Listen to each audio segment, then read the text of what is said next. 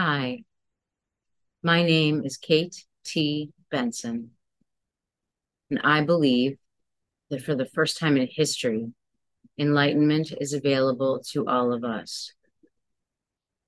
I also believe that we can experience a whole lot more good and a whole lot less bad along our way to enlightenment. The way we get to enlightenment, as well as experiencing a whole lot more good and a whole lot less bad along the way, is by developing flexibility in our identity. So, what is identity? Your identity, simply put, it's your sense of who you are. Your identity is made up of everything that you identify with. That includes the social roles you fill, like being a partner or a parent, and who you are at work and in your personal hobbies, and with your friends and your larger extended family. And that's to name just a few of the social roles that we fill. Your identity also includes everything you think of as belonging to me or being mine. So that includes things like your possessions, but again, it also includes things like your friends and your family. When you think my sister or my child or my friend. And perhaps most powerfully, your identity includes all of your beliefs, from politics to religion to your morals and how you want to live your life. And most powerful are your beliefs about yourself.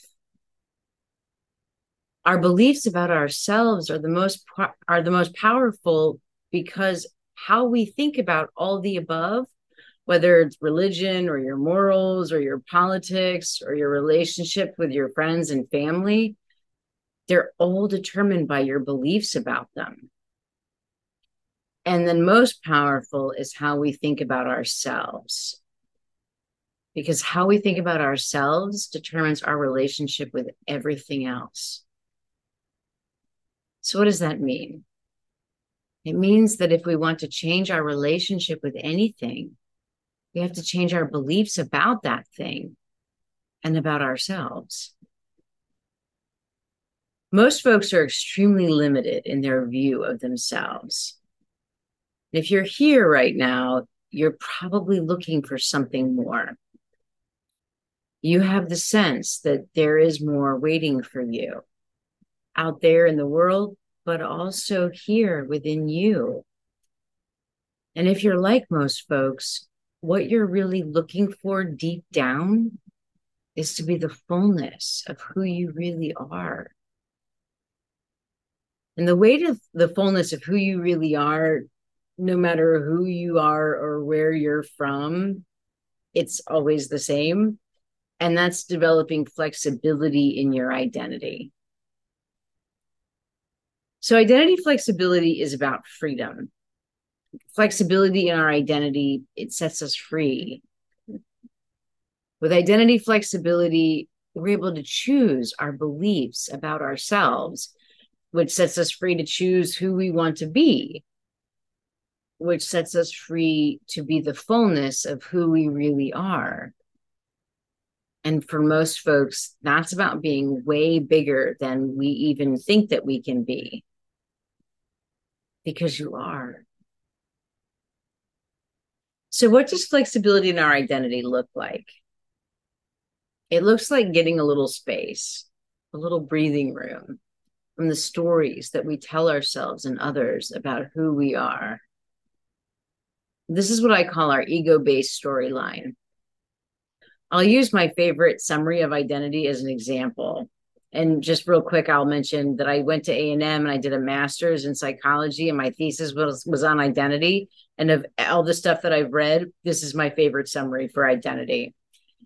So my favorite summary for identity, it comes from, it's basically, it's all the answers that you can give to the Cheshire Cat's question to Alice in Alice in Wonderland. You remember that? The Cheshire Cat asks Alice, "Who are you?" And I think that grown up Alice, just for example, might say, "Who are we?" Well, we're a partnered mother, researcher, part time firefighting stamp collector. That's who we are. it means that all of those things are a part of Alice's identity. Like Alice identifies with all of those things. So to help with developing flexibility in y'all's identity, I created a full-length exercise. I published it a few weeks ago. There's a link below. And that exercise is designed to bring you all the way to enlightenment, which means it's also designed to maximize your freedom. So when you're ready, you really want to check that out. But so you could try just a super quick, I made a super quick, so you could try it. I made a super quick summary of the full exercise. Okay, so grab a pen and paper or your phone just to jot a couple of words down with. And so press pause now and grab something to take some notes with.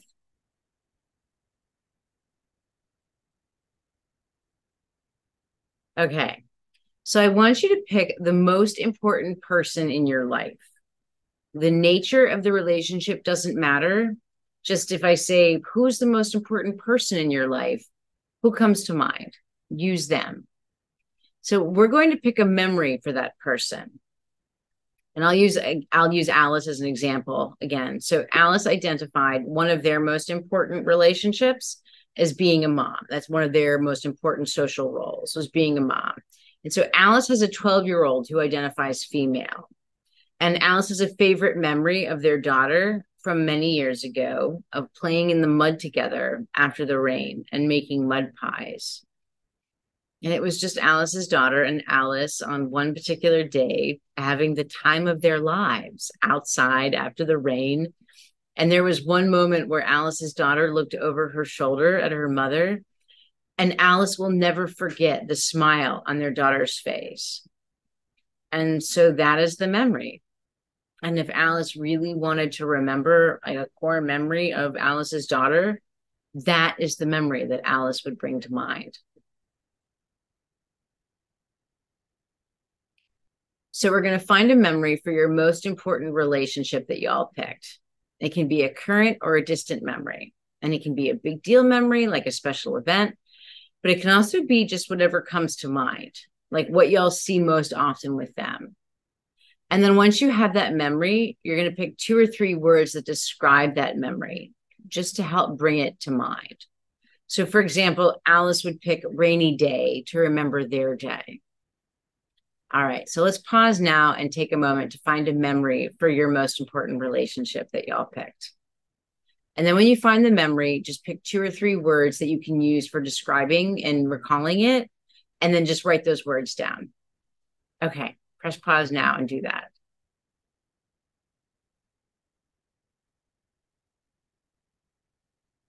Okay, so now that y'all have 2 to 3 words written down for recalling your memory, now we're going to practice visualizing the memory. And we'll use that 2 to 3 word memory prompt to bring up that memory. So for example, Alice's prompt was rainy day, like to bring to mind playing in the mud with their daughter. And so Alice would say rainy day to bring up that memory. And then Alice would visualize that memory, like thinking about making mud pies with their daughter. Alice would really focus on that one moment where their daughter looked over their shoulder at her mother and the smile on their daughter's face and the joy that Alice felt. So right now, look at the words you left to recall a memory for the individual that you just picked out, and use those words to bring that memory up, meaning in your mind, go back to that day. So like, where were y'all? Where were y'all sitting? Or how were y'all standing? And what were y'all wearing? And how did y'all's clothes feel? And how did y'all feel? And what were the sights and the sounds and the smells of the room? Okay, so go ahead and hit pause now and take a minute or 2 to sit, just to sit in that memory and just kind of marinate in it. Okay, I'll be here when y'all are ready. Go ahead now.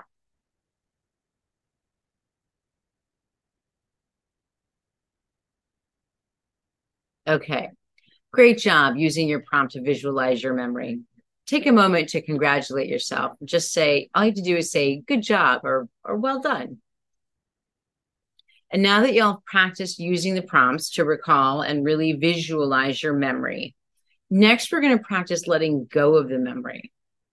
And not just letting go of the memory, but letting go of the part of us that is that relationship. So, for example, Alice would bring up that wonderful memory that they have of making mud pies with their daughter and the smile on their daughter's face and the joy that Alice felt in their heart. And Alice would embrace that memory for just a moment, would let it wash over, and then Alice would let it go, as if Alice had just awoken from a lovely dream. And then Alice would say, I am no longer a mother. And then Alice would feel that loss. And then Alice would grieve the loss of their daughter. Because even if it was just a dream, it felt so real. To grieve here means to really try and feel the loss, to feel the aching in your chest and the emptiness in the pit of your stomach. It can be helpful to bring to mind someone knocking on the door or a phone call, letting you know that these folks, this person, that they're not coming back, that you're not going to see them again. And just to try and sit with that and wrestle with that and the feelings that brings up. So first we'll do this together, and then y'all will do it again on y'all's own. Okay, so take a look now at the 2 to 3 word memory prompt for your most important relationship that y'all picked, and bring up that memory.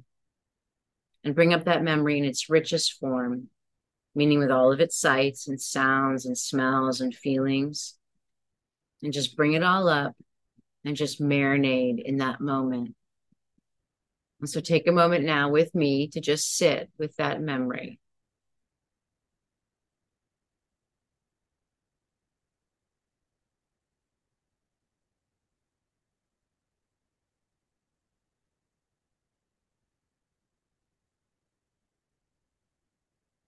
And now say, I am, or we are, no longer a mother, a daughter, a sister, or whatever that significant relationship is.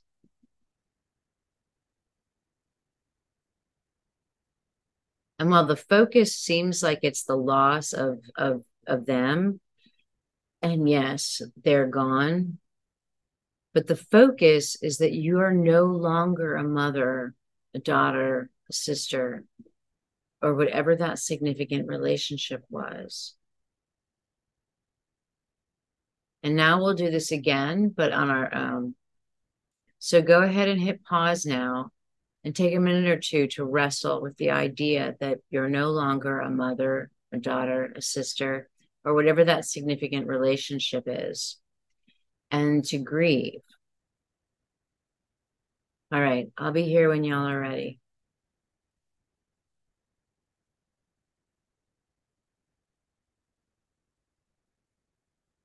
Okay. That is a super quick version of the extended exercise for developing identity flexibility. This exercise is not easy, but if you can do it, it will help to create flexibility in your identity. Flexibility in our identity is about freedom. Identity flexibility sets us free. With identity flexibility, we're able to choose our beliefs about ourselves, which sets us free to choose to be who we want to be, which sets us free to be the fullness of who we really are. And for most folks, that's about being way bigger than we even think we can be. Because you are. And again, I know this exercise is not easy, but just trust me that when you can be comfortable playing around with the idea that you're no longer some social identity that's really important to you, like being a spouse or being a parent, that is flexibility in your identity. And flexibility in our identity is about freedom. Identity flexibility sets us free. And with identity flexibility, we're able to choose our beliefs about ourselves, which sets us free to choose who we want to be, which sets us free to be the fullness of who we really are. And for most folks, that is about being way bigger than we even think we can be. Because we are. So this week we walked through an exercise for creating flexibility in y'all's identity. It's a very powerful exercise, and you may find yourself overwhelmed by it. If that's the case, just give yourself some time and space and come back to it. But come back to it.